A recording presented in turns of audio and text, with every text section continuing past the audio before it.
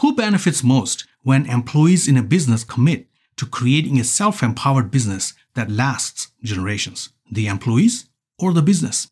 Which employee will build a better career? Someone for whom their work is a 9-to-5 transaction, or someone who takes an ownership in creating a self-sustaining growth for their employer? Who holds the key to unlocking the true potential of a business? The employee seeking only a paycheck, or one who envisions themselves as a crucial part of a lasting legacy? Which type of employee is more likely to shape a company's future success? The one who merely follows orders, or the one who actively contributes to a self-sustaining business ecosystem? Those are some questions I have for the business philosopher in you on the benefits of ownership mentality.